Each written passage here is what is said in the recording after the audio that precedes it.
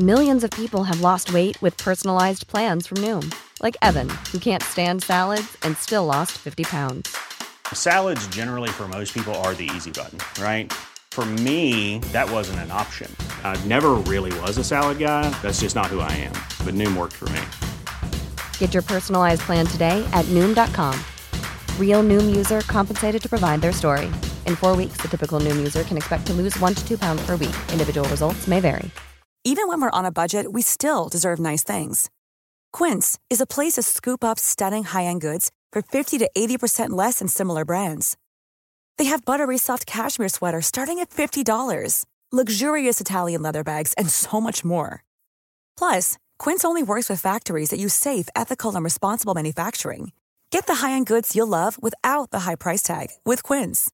Go to quince.com/style for free shipping and 365-day returns.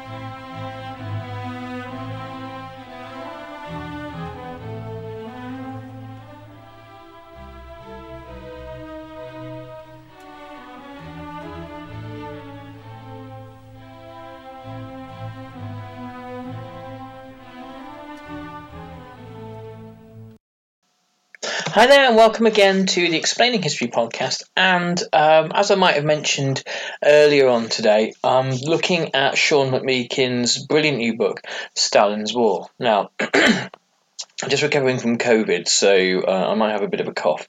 I'll try not to let that inconvenience us too much, but the reason why I like the look of this book is because so much of our understanding of the Second World War is from a kind of like an Anglosphere perspective. It is the war of Britain and America against Nazi Germany, and of course this is such a limited way of perceiving it. The idea that it was our war and not a series of overlapping conflicts is, of course, another misconception. And McMeekin points out in this new book that, of course, Stalin was the survivor of the war, and in fact the great beneficiary of the war. And his imprint upon Eastern Europe lasted far longer than Hitler's ever did. So what we're going to do is look at the prologue. Hopefully with this book I'm going to have the scope to really dive into it over the months, in much the way I've done with things like Everyday Stalinism by Sheila Fitzpatrick. And really kind of explore the depths of Sean McMeekin's argument. But here we look at a moment in May 1941, just before Barbarossa, where Stalin takes a kind of a profound change of tack whilst at a meeting. But let's dive into it. So, Sean McMeekin writes, "The night started out innocuously enough. Addressing an elite audience of 2,000 military academy graduates in the Andreevsky Hall in the Moscow Kremlin, flanked by party luminaries and the secretary of the Communist International, Joseph Stalin proposed a toast to the executive personnel of the academies, to the chief officers, and to the professors for bridging the gap in teaching modern equipment. There followed the predictable bromides about the formidable Red Army, male fist of the global proletariat. Stalin recalled the crushing Soviet victories over Japanese Kwangtung Army in Manchuria in August 1939, triumphs now embodied in the world-altering Soviet-Japanese Neutrality Pact, which he had signed just 3 weeks earlier, whilst glossing over the Red Army's less glorious performance in the Finnish War of 1939-40, a struggle that had at least taught bitter lessons about modern warfare. Since the Soviet-Finnish War, Stalin noted the USSR had reconstructed our army and armed it with modern military equipment. The Red Army had grown from 120 to more than 300 divisions, of which one-third, he noted with pride, were now mechanized. Soviet armored vehicles, he too, had changed their appearance. Easily blown up in 1939 by the Finns' Molotov cocktails, Soviet tanks were now stouter, with armor 3 or 4 times thicker, Stalin said. Heavy Soviet KVs and medium-weight models like the T-34 tank, Stalin pointed out, were tanks of the first line which could break through the front. Soviet artillery, he observed further, had been transformed with more cannon and fewer howitzers. The Red Army, unlike 1939 or 1940, had ample stocks of anti-tank and anti-aircraft guns capable of firing shells up to 1,000 metres per second.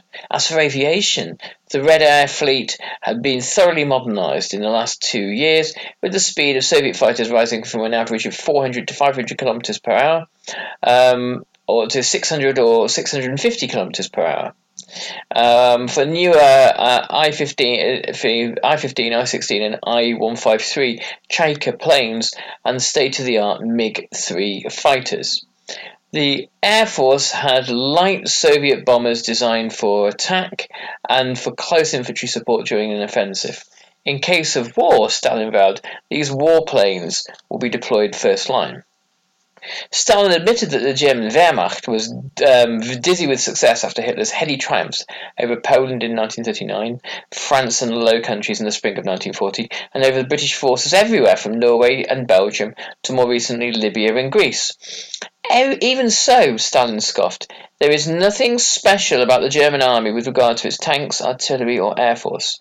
German tanks, Stalin noted, were inferior to the new Soviet models in both armour and striking power. The vaunted German Luftwaffe, moreover, had not only failed to knock out the Royal Air Force during the Battle of Britain in 1940, but was now being overtaken even by the Americans, who were turning out superior warplanes despite not being at war. The very successes of the Wehrmacht, Stalin argued, were breeding complacency as the German High Command had lost its taste for further improvements in military technology. No matter how good the Germans were, Stalin thundered with a note of defiance, there is not now and never has been an invincible army in the world.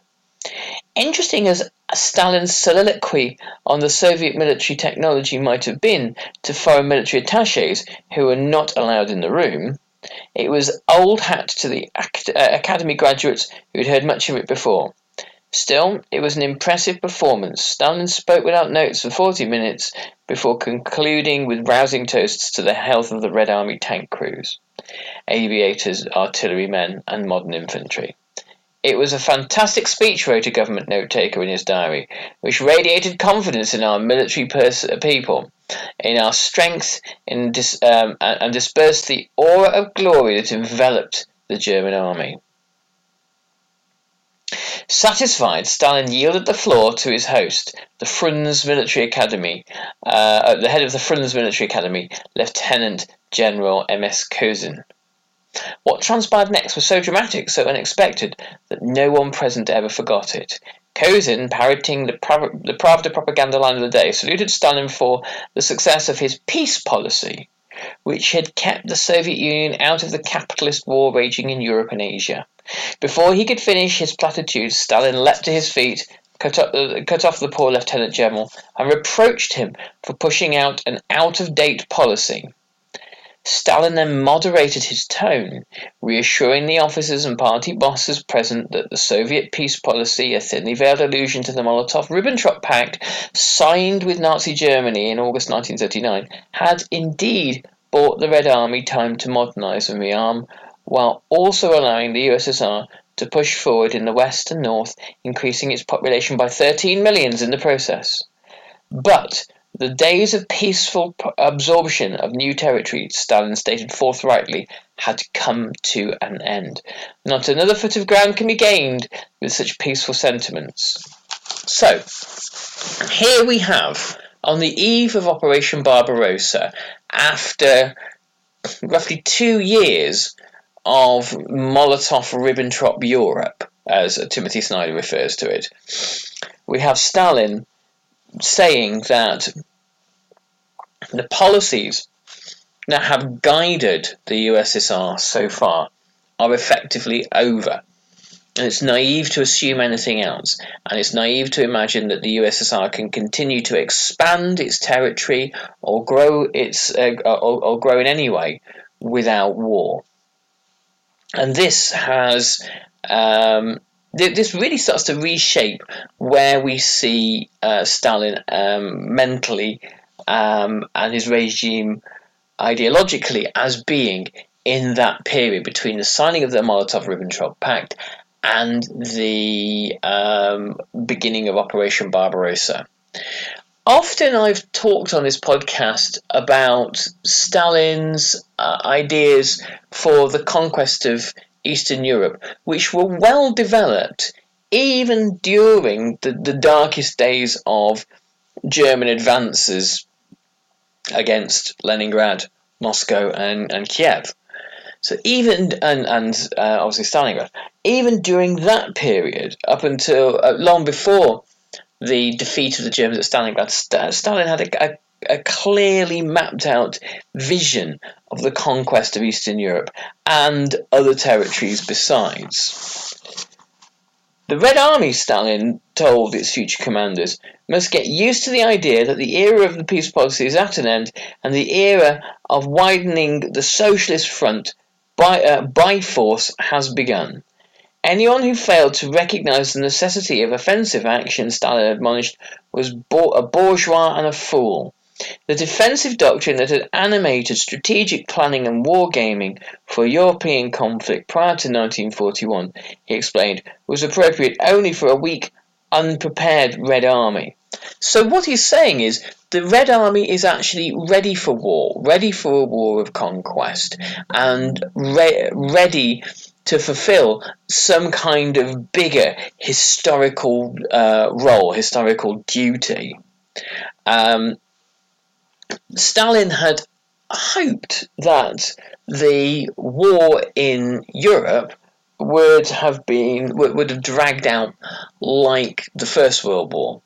Much of the assumptions about international relations, about the functioning of states, about the possibility of revolution was drawn from the First World War. And the idea that the First World War had led to at least one successful revolution and 2 or 3 further abortive revolutions in places like Hungary and Germany, particularly Bavaria. And that a further war between the capitalist powers, because all of this is obviously Stalin sees everything from the perspective of Marxist-Leninism, that war represents this crisis, this essential civil war within capitalism.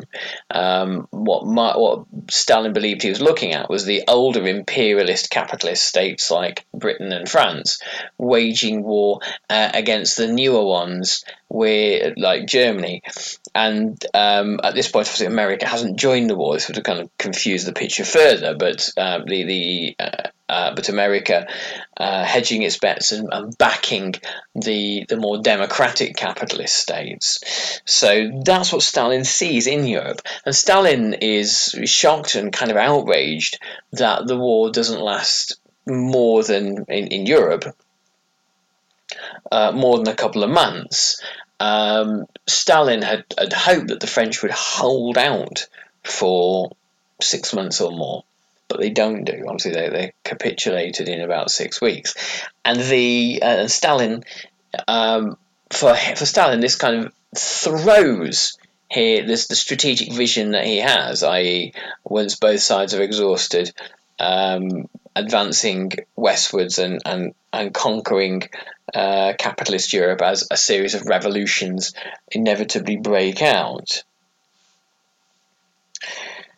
The defensive doctrine that had animated strategic planning and wargaming for European conflict, he explained, was appropriate only for a weak and prepared Red Army, but today, now that our army has been thoroughly reconstructed, fully outfitted for fighting a modern war, now that we are strong, now we must shift from defensive to offensive. The transformation was not merely material but philosophical, a policy shift that would require the Red Army's officers and political commissars to transform our training, our propaganda, our agitation, the imprinting of an offensive mentality on our spirit.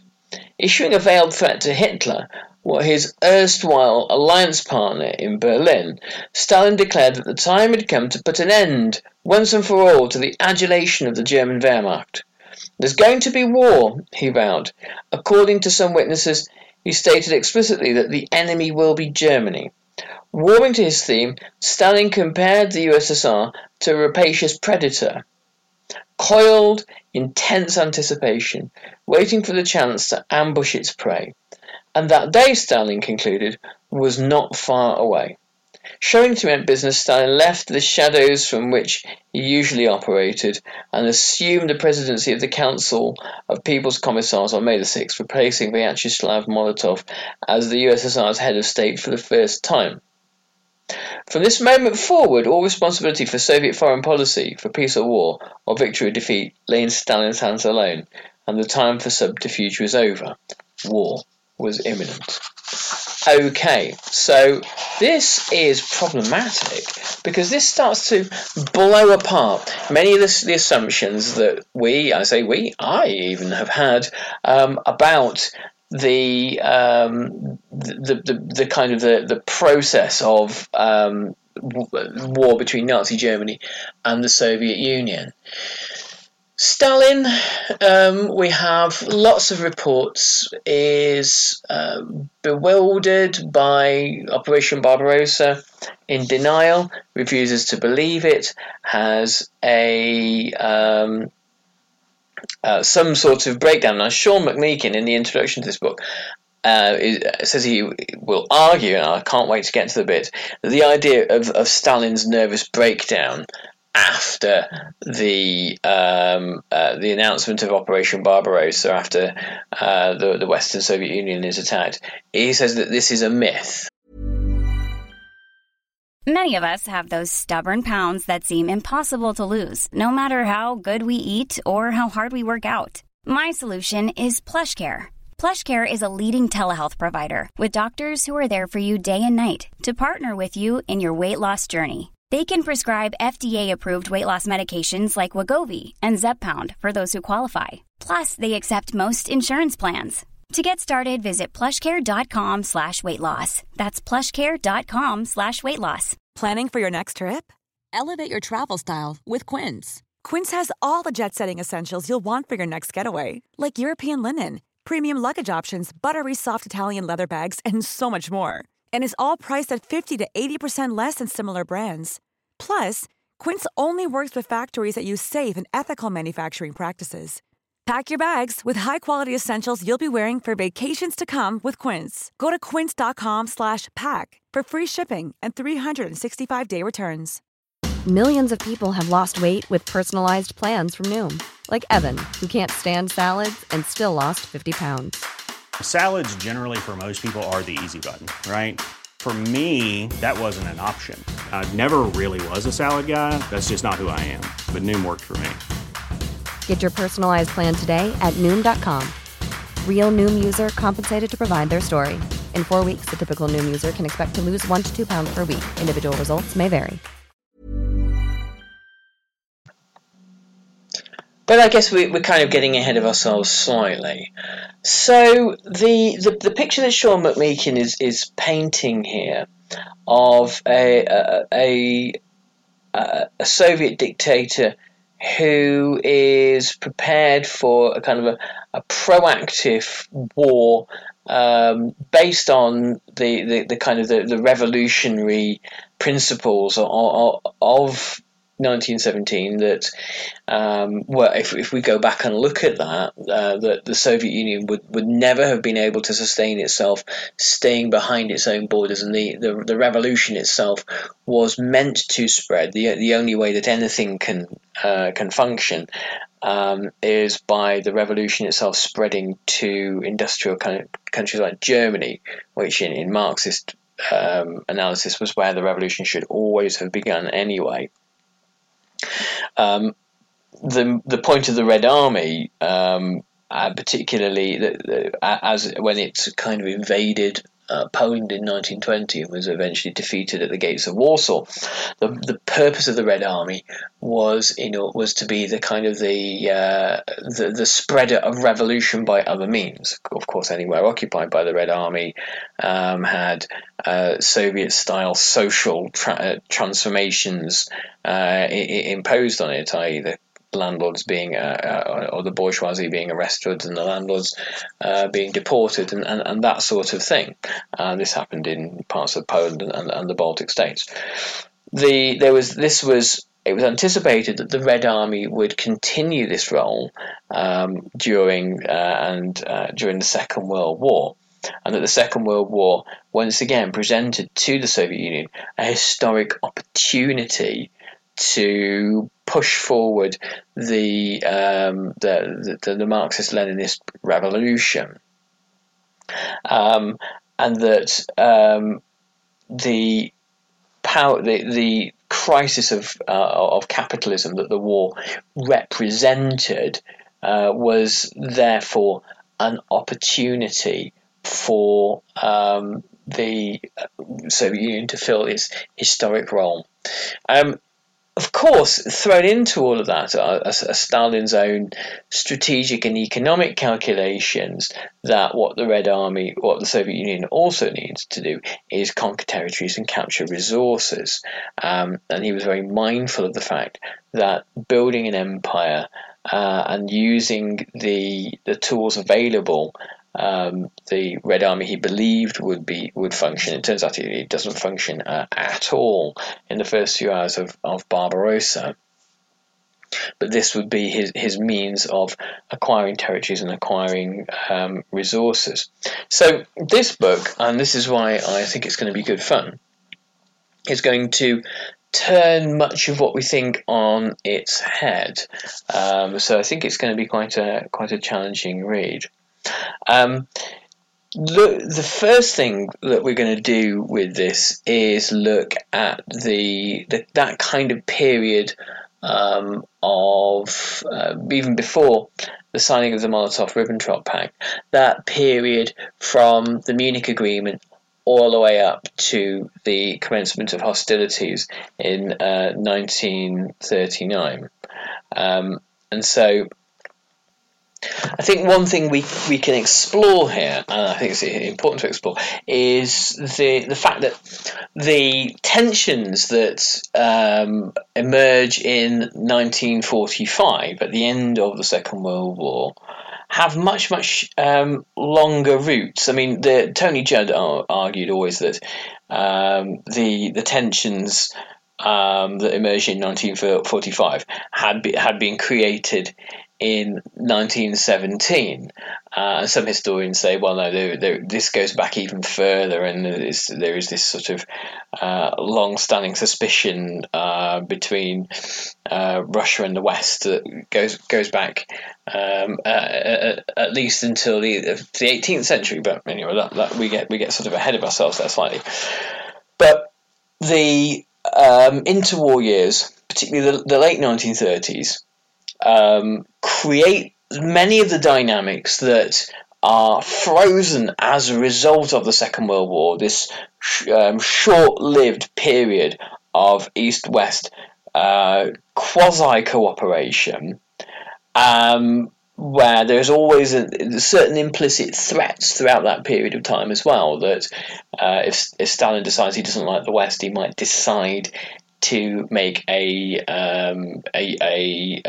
unilateral peace deal with Nazi Germany following the expulsion of Germany from Russia, and that would free up countless German divisions to be flung at Western armies. So there was always tensions there, but the tensions that emerge after 1945, they don't appear out of a hole in the ground. They have origins in the interwar years, and the Munich Agreement, the decision to abandon Czechoslovakia to its fate, which was taken by Britain, by France, Italy, and of course Nazi Germany, that excludes Czechoslovakia's actual military ally, the Soviet Union. Though France did have a military pact with Czechoslovakia, which is handily ignored. That kind of decision to exclude the Soviet Union was suspicion in Stalin's mind that something was being cooked up here, and that further secret talks had been had between the British and French on one side and the Germans on the other, that Germany might have free reign in the East if it wanted. Whether those conversations ever happened, who knows, but probably they didn't, though in Stalin's imagination, that was certainly what was the dish that was being prepared for the Soviet Union. So there's hardly any surprise, in a way, that you wind up with Cold War tensions after the Potsdam Conference in 1945, because they're just a resumption of business as usual after the kind of historical anomaly of the Grand Alliance fades away with the defeat of Nazi Germany. Anyway, as you can probably detect, I'm very enthusiastic about this book, and we'll be looking at it much, much more in the coming weeks and months. Thanks so much for listening, and we'll be continuing tomorrow with a few more new directions. I have a book on order, Radical History of Los Angeles, which I think is going to be very exciting, but more on that later. Thanks so much, everybody. All the best. Bye-bye. Do remember to check us out at www.explaininghistory.org.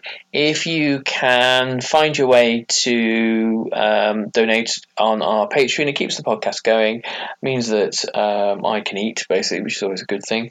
There is always something interesting happening at our Facebook group too. The Explaining History podcast Facebook group. Thanks very much. All the best. Bye bye.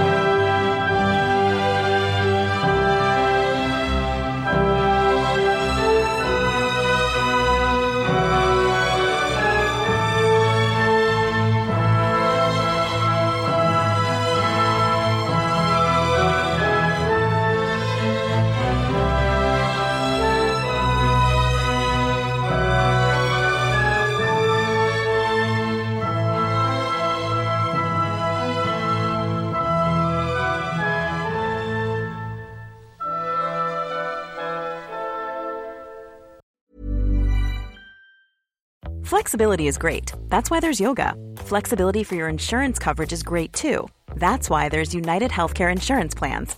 Underwritten by Golden Rule Insurance Company, United Healthcare Insurance Plans offer flexible, budget-friendly coverage for medical, vision, dental, and more. One of these plans may be right for you if you're, say, between jobs, coming off your parents' plan, turning a side hustle into a full hustle, or even missed open enrollment. Want more flexibility? Find out more about United Healthcare Insurance Plans at uh1.com. Planning for your next trip? Elevate your travel style with Quince. Quince has all the jet-setting essentials you'll want for your next getaway, like European linen, premium luggage options, buttery soft Italian leather bags, and so much more. And is all priced at 50 to 80% less than similar brands. Plus, Quince only works with factories that use safe and ethical manufacturing practices. Pack your bags with high-quality essentials you'll be wearing for vacations to come with Quince. Go to quince.com/pack for free shipping and 365-day returns.